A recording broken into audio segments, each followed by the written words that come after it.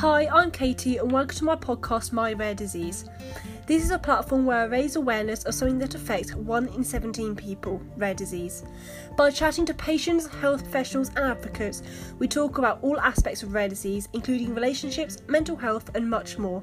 I cannot wait for you to hear some truly inspiring stories from some absolutely amazing people.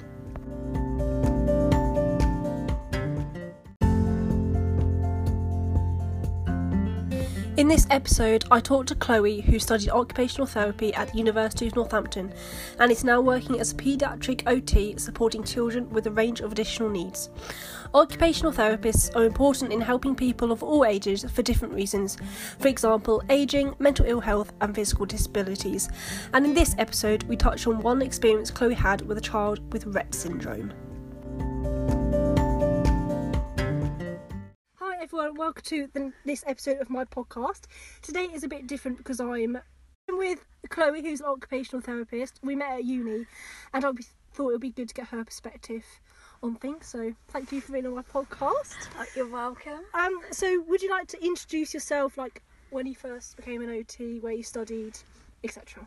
Yeah, so I started studying at the University of Northampton in 2016 and I graduated last year in 2019, and since then I've worked as an occupational therapist.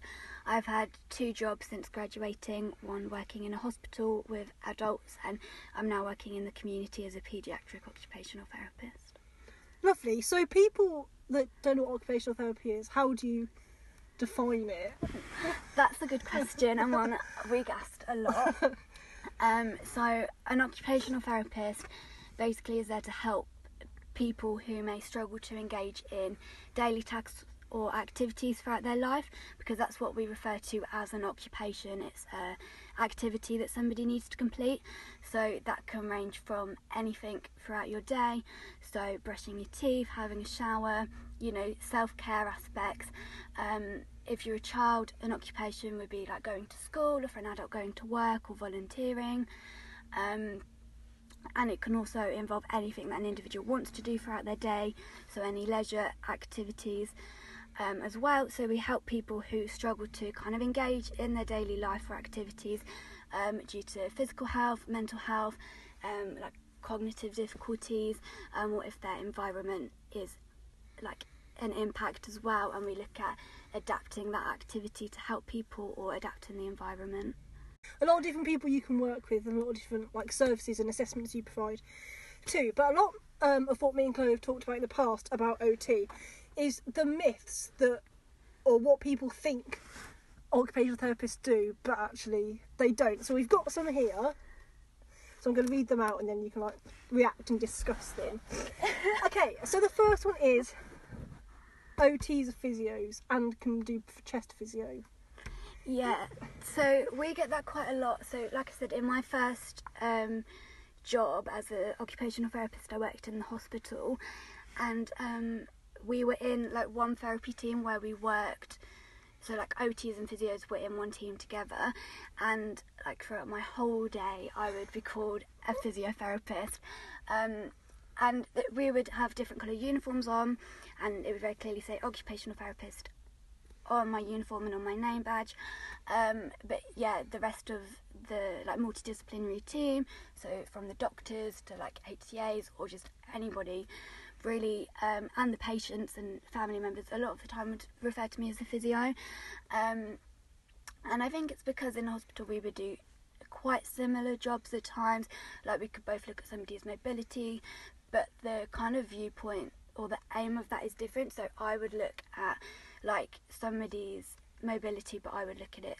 okay, so you need to get from A to B to be able to get into your bathroom or to be able to get to your bedroom to do X, Y and Z that you need to do, whereas a physiotherapist would maybe more look at that individual's gait and what aspects physically they're struggling with their mobility, if that makes sense.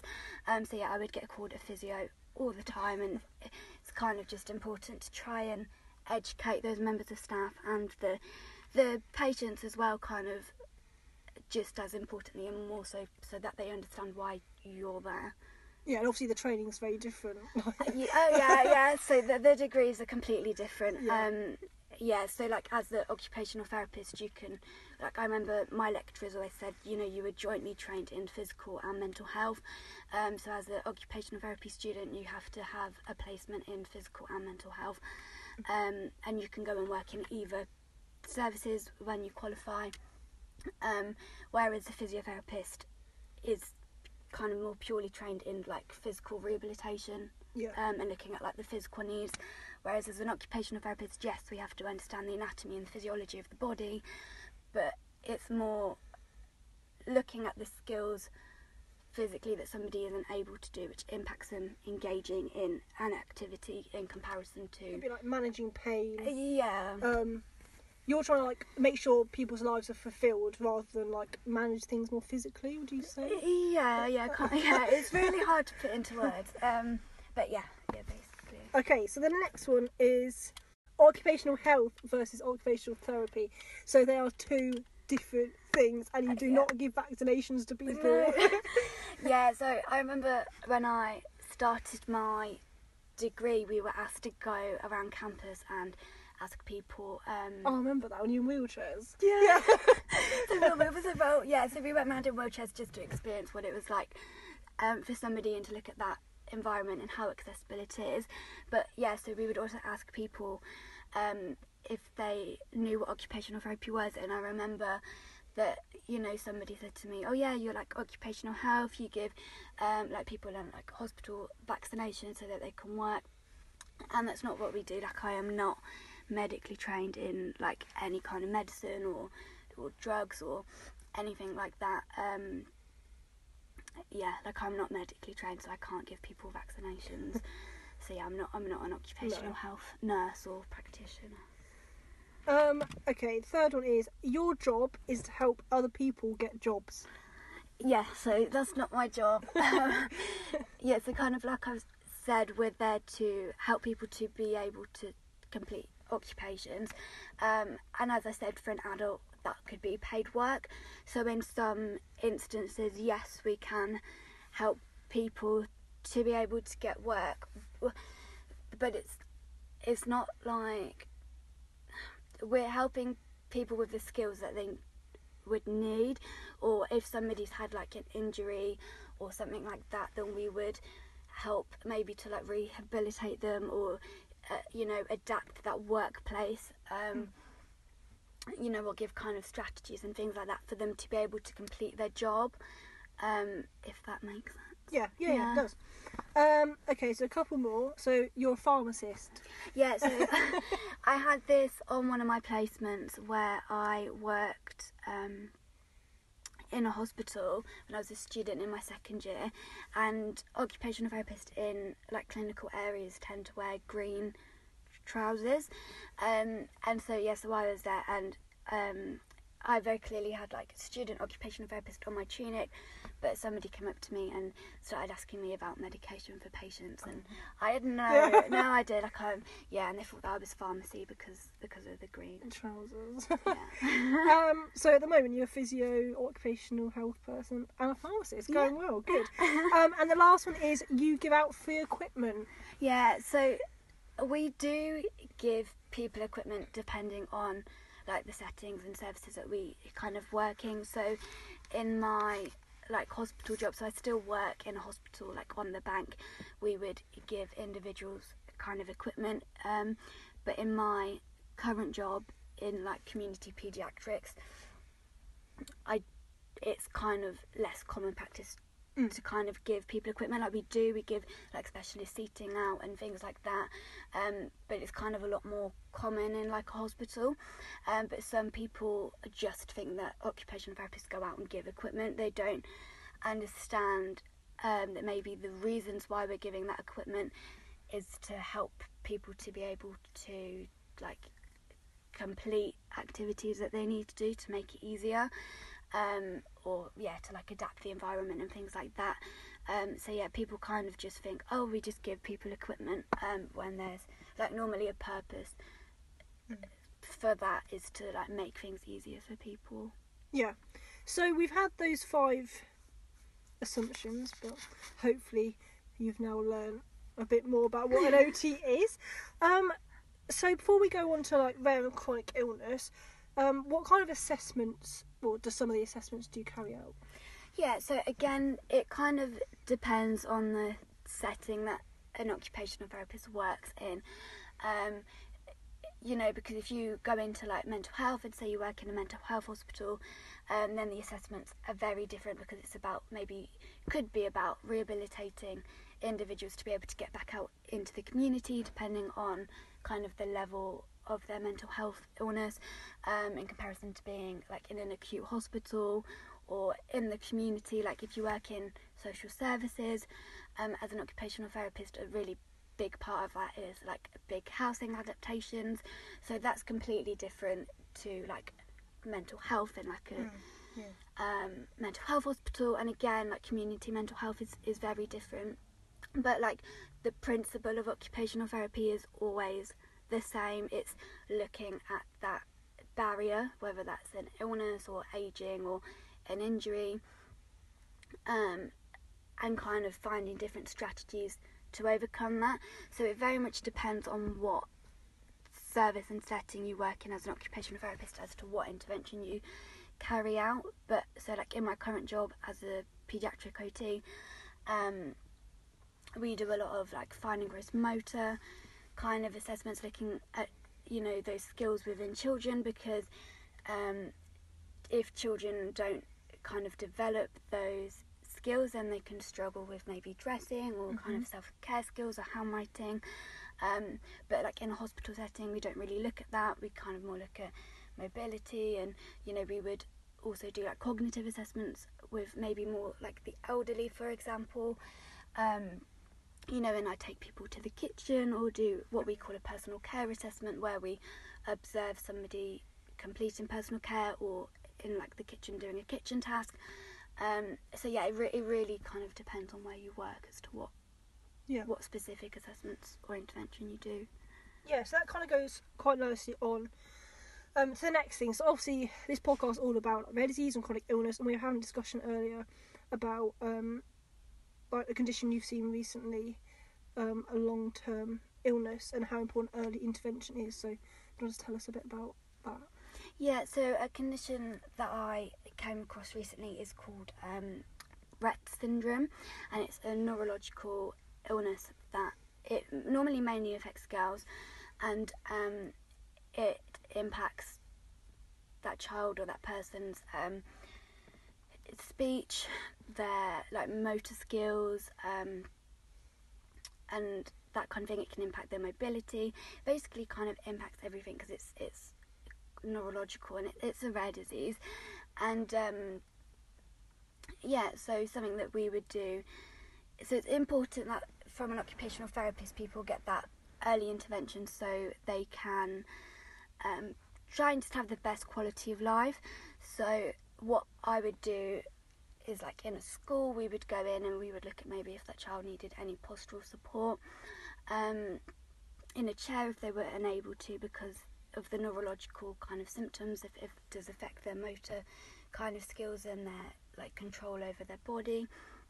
And so we can provide like specialist seating for them, to enable them to kind of sit so that they can engage in like lessons in a school or like in a nursery, depending on the age, or in play, just so they've got that kind of optimal kind of postural position where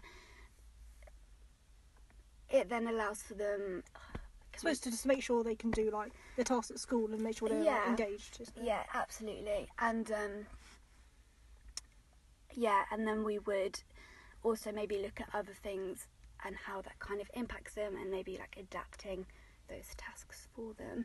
But yeah, it's really important just to get that kind of early on intervention, just to kind of improve their quality, or to try and improve their quality of life kind of earlier on, because it can affect them in lots of things regardless of their age. Yeah, definitely.